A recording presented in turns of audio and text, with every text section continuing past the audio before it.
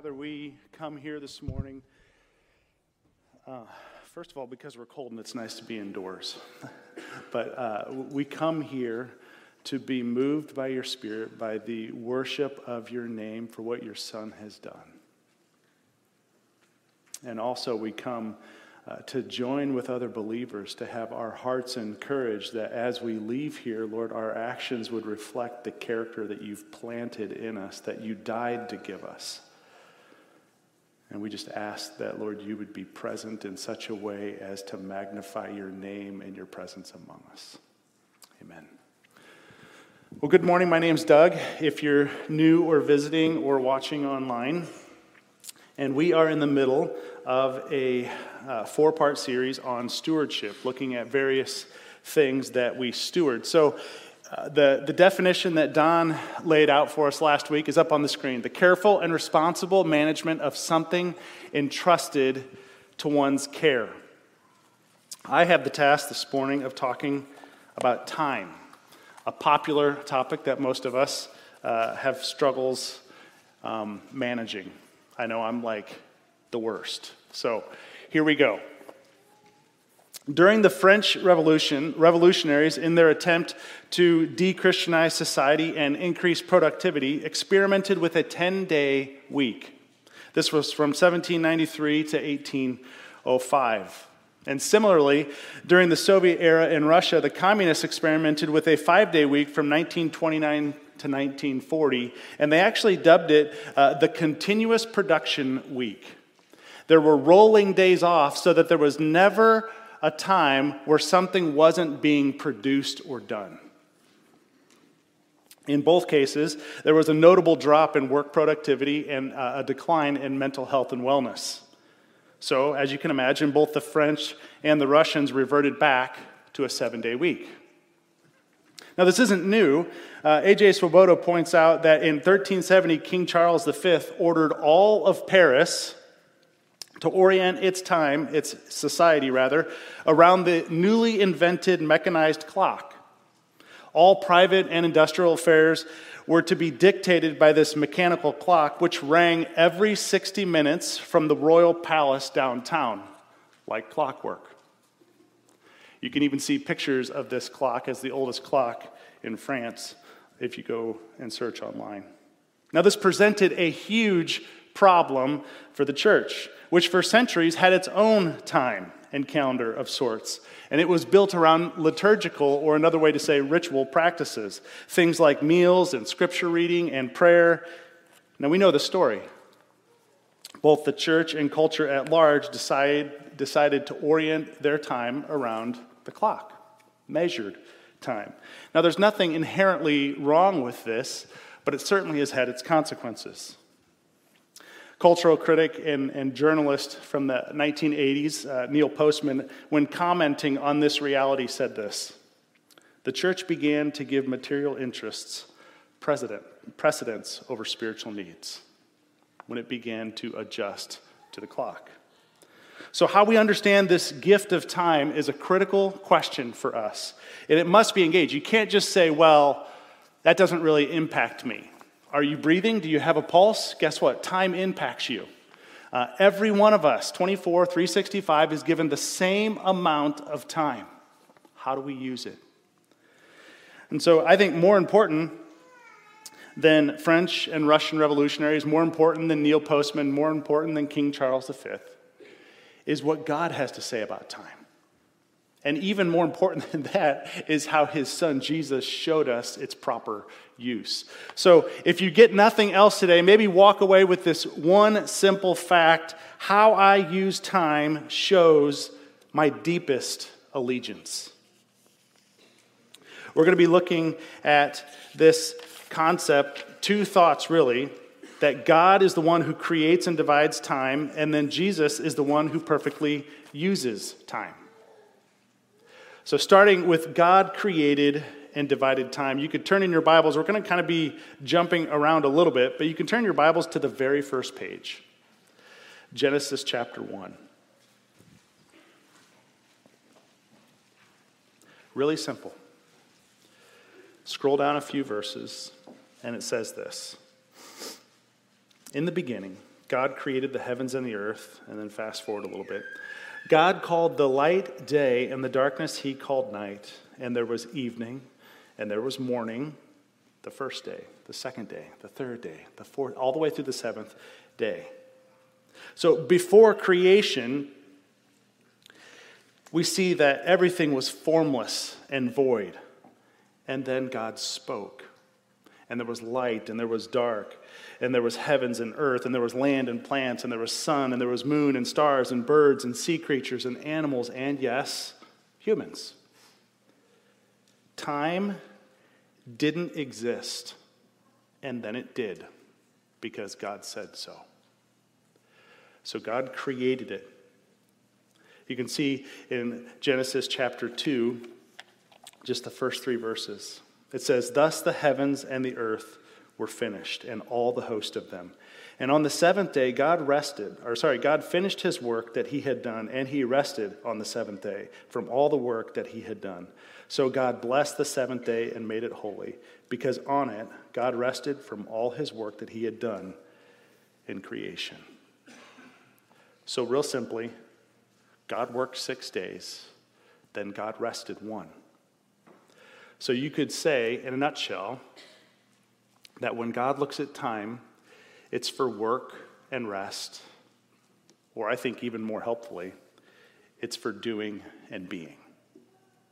It's just simple. God doesn't have all these categories for use of time. You're either doing something that is productive and contributing to the flourishing of humanity and society, or you're being and you're receiving from him. Those are the uses of time in broad categories. Now, most of us, from a truth and practice perspective, most of us don't need to be told about doing, do we? Most of us, let's leave teenagers out for a minute. Maybe teenagers need to be told to be motivated and do things. Maybe adults need to be told to be motivated and do things. I know I certainly do at times. But most of us don't need to be told, hey, you need to do something. We have jobs, we have hobbies, we have things we enjoy, we have places we're going, we have schedules that we fill to the brim and overflowing. Most of us don't need to be told to stop doing, or rather to stop being. It's more to stop doing. So I think being is the hardest thing for us. So maybe here's a question to consider, or 2 questions from a practice perspective. How does my use of the gift of time actually show my allegiance? And you might be thinking or wondering, well, what do you mean? Okay? I think if you show me, and this is kind, and it's also turned back on myself, okay? So I'm preaching to myself. If you show me your calendar and your money, I will show you your allegiances with regard to time. Where are you spending your money, and where are you spending your time?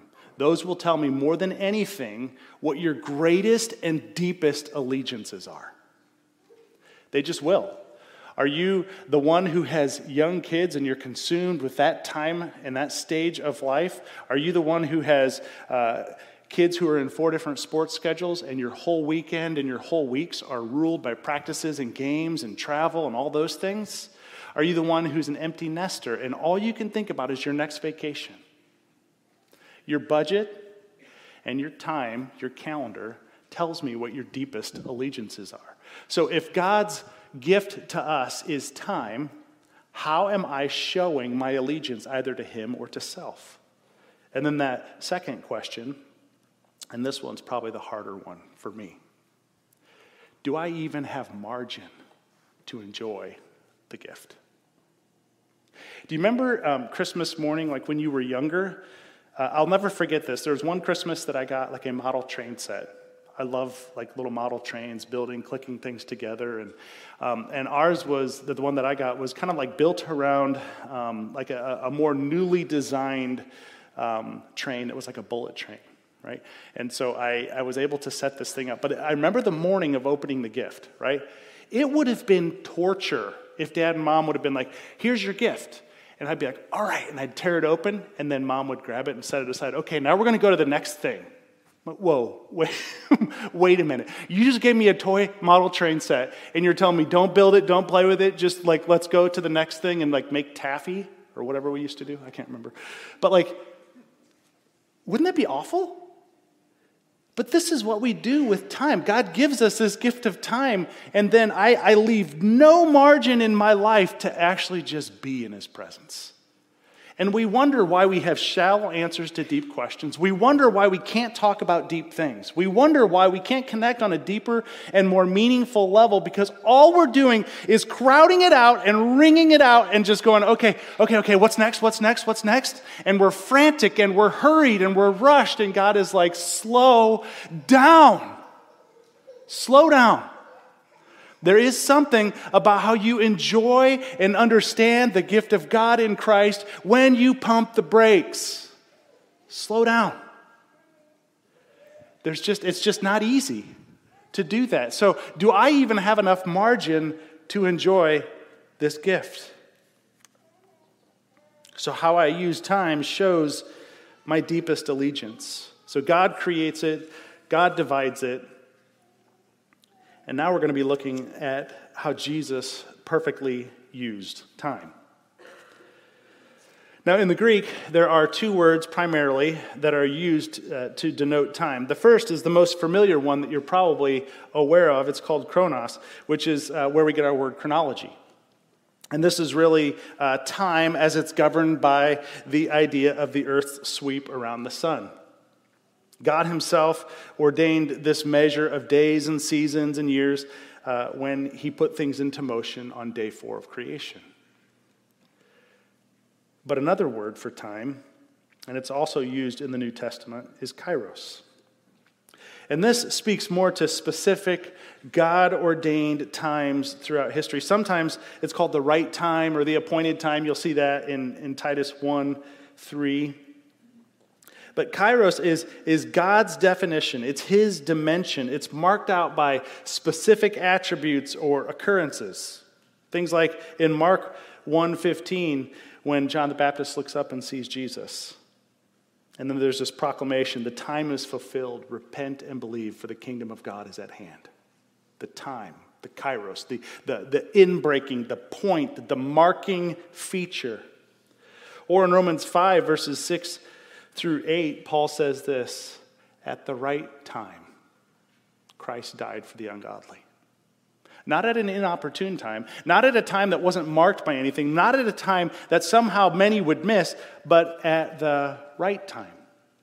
God demonstrates his own love for us in that while we were still sinners, Christ died for us. Or in 2 Corinthians 6:2, when Paul says, now is a favorable time. Now is the day of salvation. There are some here. There are some watching online that have this understanding of like, wait a minute, I've heard that there will be a reckoning for how I used my time. I've heard that there will be a reckoning for the deepest allegiances that I have and whether or not they aligned with the God of the Bible. There will be a time for that. And so Paul says, now is a favorable time.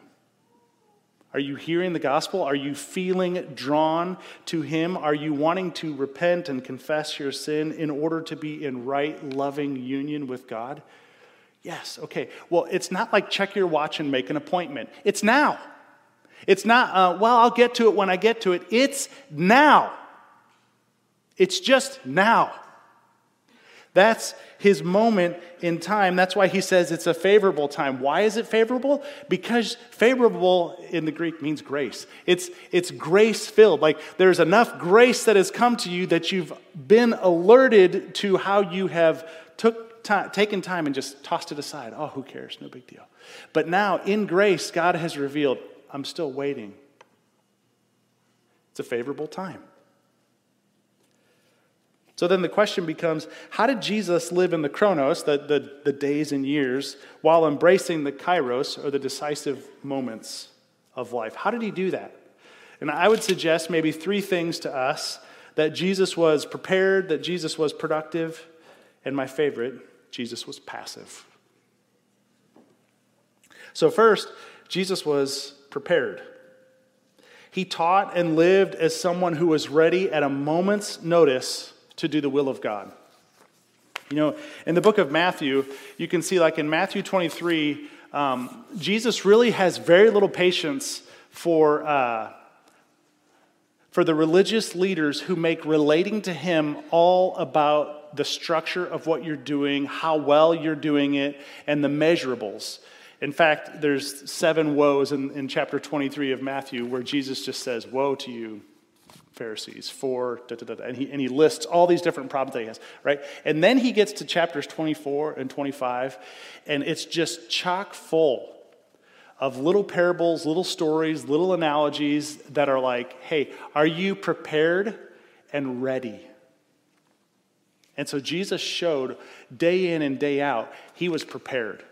If you watch Jesus, you can see his first miracle that he does at Cana in Galilee in John chapter 2, right? His mom is like, hey, what do you think? And what does he say? My time has not yet come.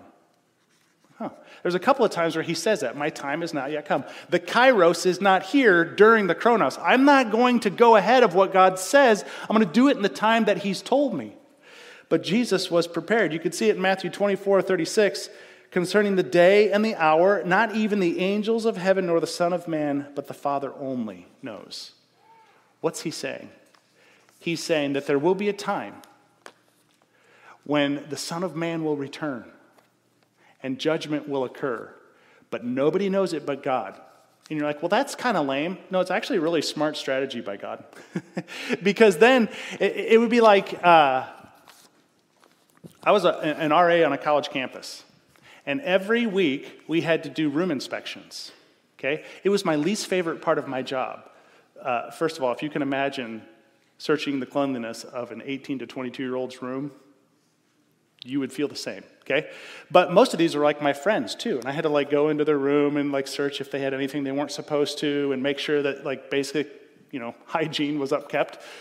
And it was my least favorite time. Now, how silly would it be for me to post a sign at the beginning? Like you get off the elevator on the 7th floor at Linder Hall at Judson University, and you get off and you're like, oh, there's a big sign. Doug's coming to inspect between 3 and 5 today. I'm like, oh, I guess I should clean my room that I haven't touched in 6 months, right? Announcing it doesn't make any sense. God's strategy for not telling everybody when he's going to arrive makes sense. Why? Because if I knew when he was going to arrive, I could just kind of make something happen in that moment. But if I don't know, then I need to be prepared. And that's the point of Jesus' parables in Matthew 25 and 24. In chapter 25, he says, and while they were going to buy, he's talking about 10 different women who are prepared for the bridegroom to arrive. 5 of them show up with oil for their lamps that can burn through the night. And the bridegroom is delayed. And so the other 5 burn through their oil and they're done. And then at midnight, the bridegroom arrives. And 5 are ready. Why? Because they brought reserves. They were prepared. So simple question, are you? Are you prepared? Not just for the return of Christ, right? But for those moments, those kairos moments that God gives you where you have an opportunity to talk to a coworker, or a way to lovingly discipline your child, or a way to demonstrate love to your wife. Are you prepared for the kairos moments, or are you like hoping that there's a sign posted, God's coming inspecting today? Are you prepared? So that's the first thing. Second thing is he was productive. Now, you can see the 3 examples that we have in production from John 5 and John 10 and John 12. And kind of for sake of time, I'm not going to read those, but I want to reiterate in those 3 verses, what you see more and more is that Jesus can only do what the Father tells him.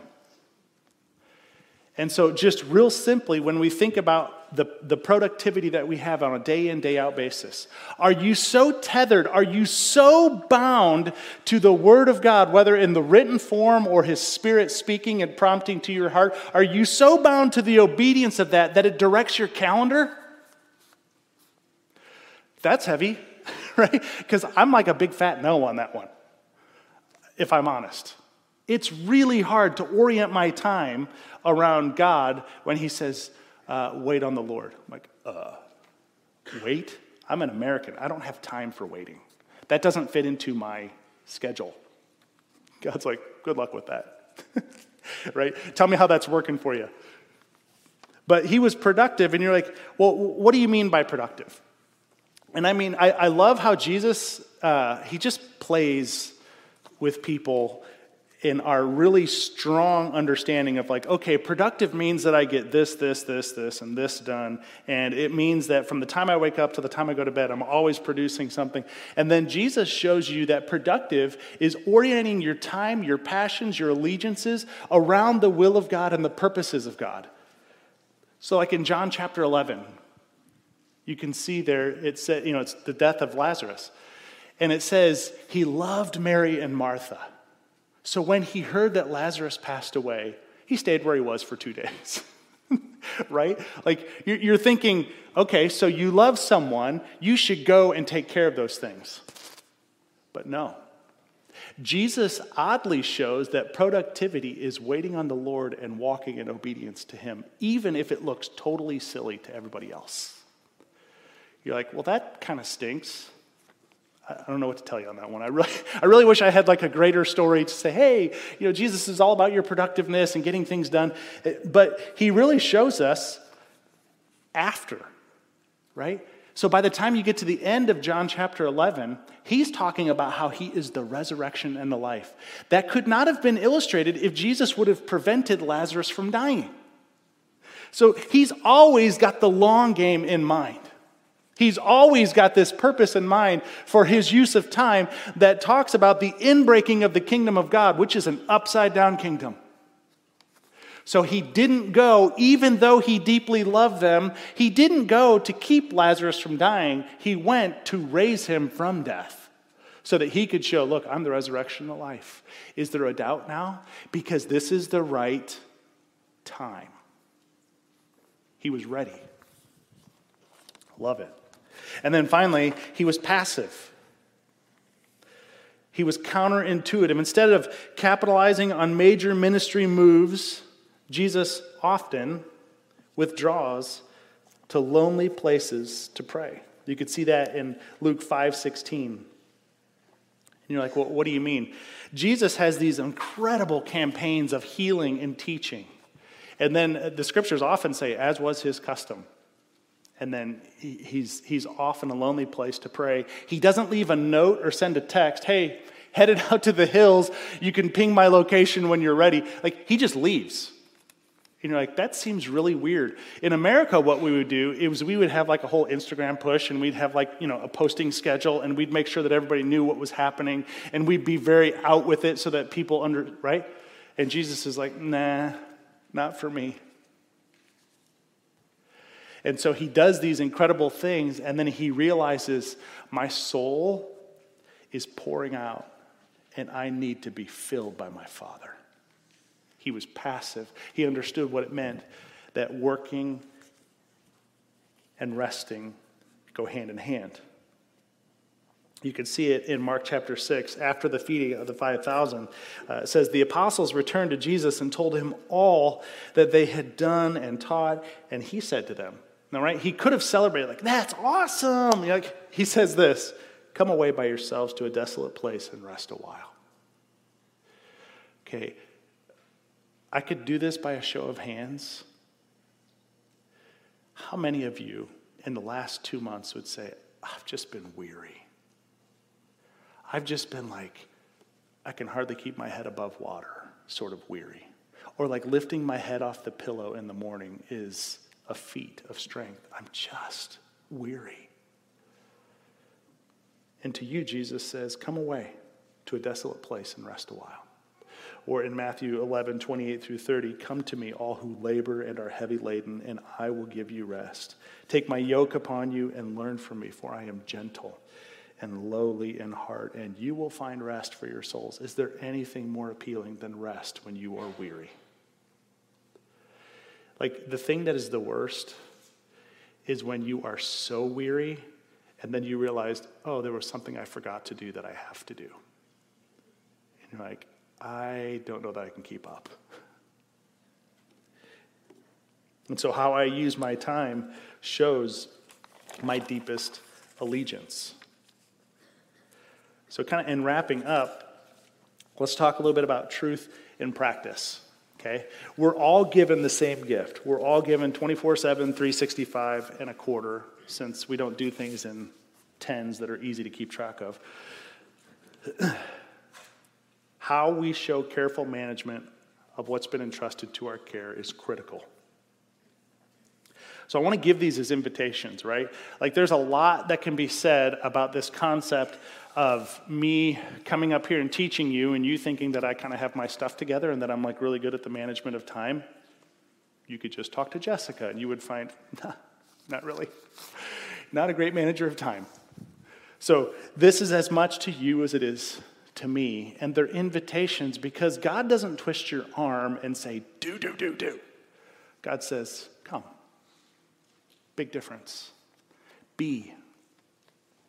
And then from your coming and your being, there is doing. Big difference with the use of time. So the first thing is just to examine yourself. 2 Corinthians 13:5 walks through this understanding where Paul has just gotten done talking about this day of salvation and making sure that you understand the kairos moment of time that you're stepping into, and it's a favorable time, right? And then he also gets to this place where he starts to talk about examining yourself to see whether you are in the faith. Not many of us like to do that. More of us, rather, would be in a place of like, no, I kind of like already belong, everything's great, right? It's not a bad thing. It's not a bad thing for you to sit back and go, do I really believe this? Have I really embraced this? Do I look at the Son of God and I say, only He can pay for my sin, only He is worthy of my worship, only He is worthy of everything I do. I want Jesus. Do we do that? On a regular basis? Not a bad thing to do. So Paul says, examine yourself. Second thing I want to invite you to do is to invite constructive feedback. This one's less fun. I'll just be out there with it, right? It's less fun to say to your boss or to your spouse or to your siblings or to a coworker something like this. Is there anything that you've observed in my character, in my words, that you think, oh, that gives me cause for concern? And if so, what might that be? I'm not a big fan of doing that, I'll be honest. It's a little hard to just openly humble yourself in that light. But inviting constructive feedback is good. It's good for my spouse to speak to me and say, actually, I don't know if you're aware of this, but like you've been really sharp lately. Like I see it in how you answer the kids. You're a dry texter. You send one text, no emojis. Like, oh, sorry. But the reality is, if I invite constructive feedback, what I'm asking for is, will you help sanctify me? Will you help make me more a vessel that holds the presence of God and doesn't leak it? Will you help me?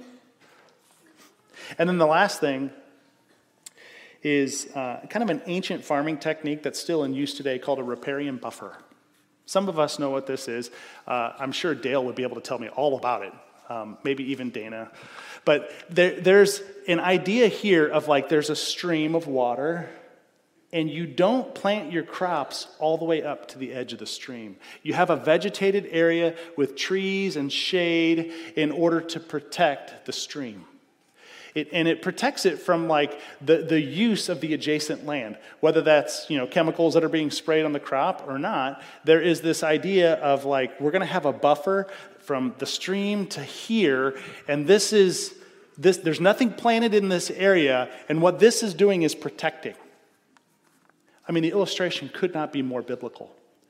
What about the stream of living water in your life and the margin that exists from the edge of the stream to your productive life? Are you saying, the work life, the school life, the mom life, the dad life, like this far and no further, you're not going to infringe on the living stream of water?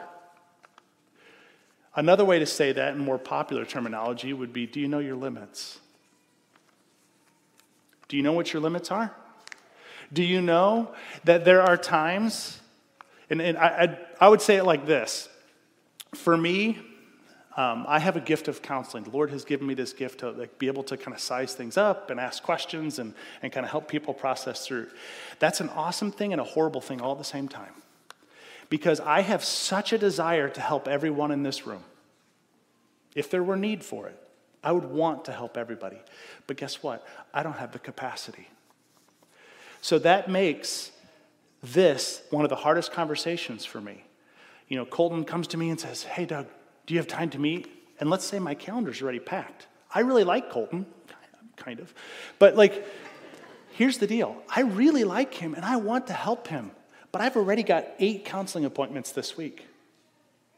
You know how hard it is for me to say, actually, I'm on a 2-month waiting list.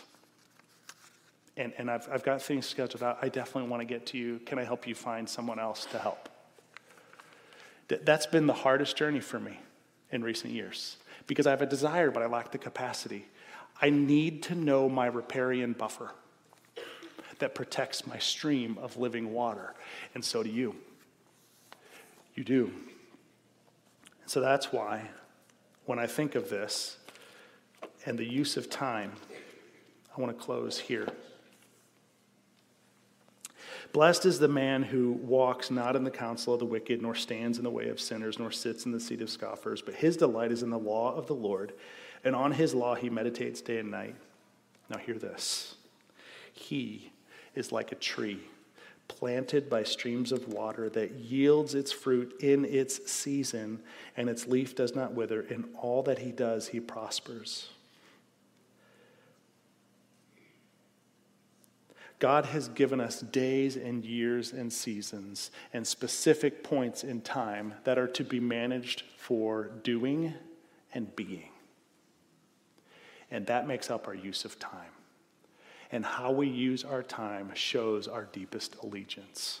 So as we leave from here, might we use the next hour of our time while we're eating lunch together in a kairos way?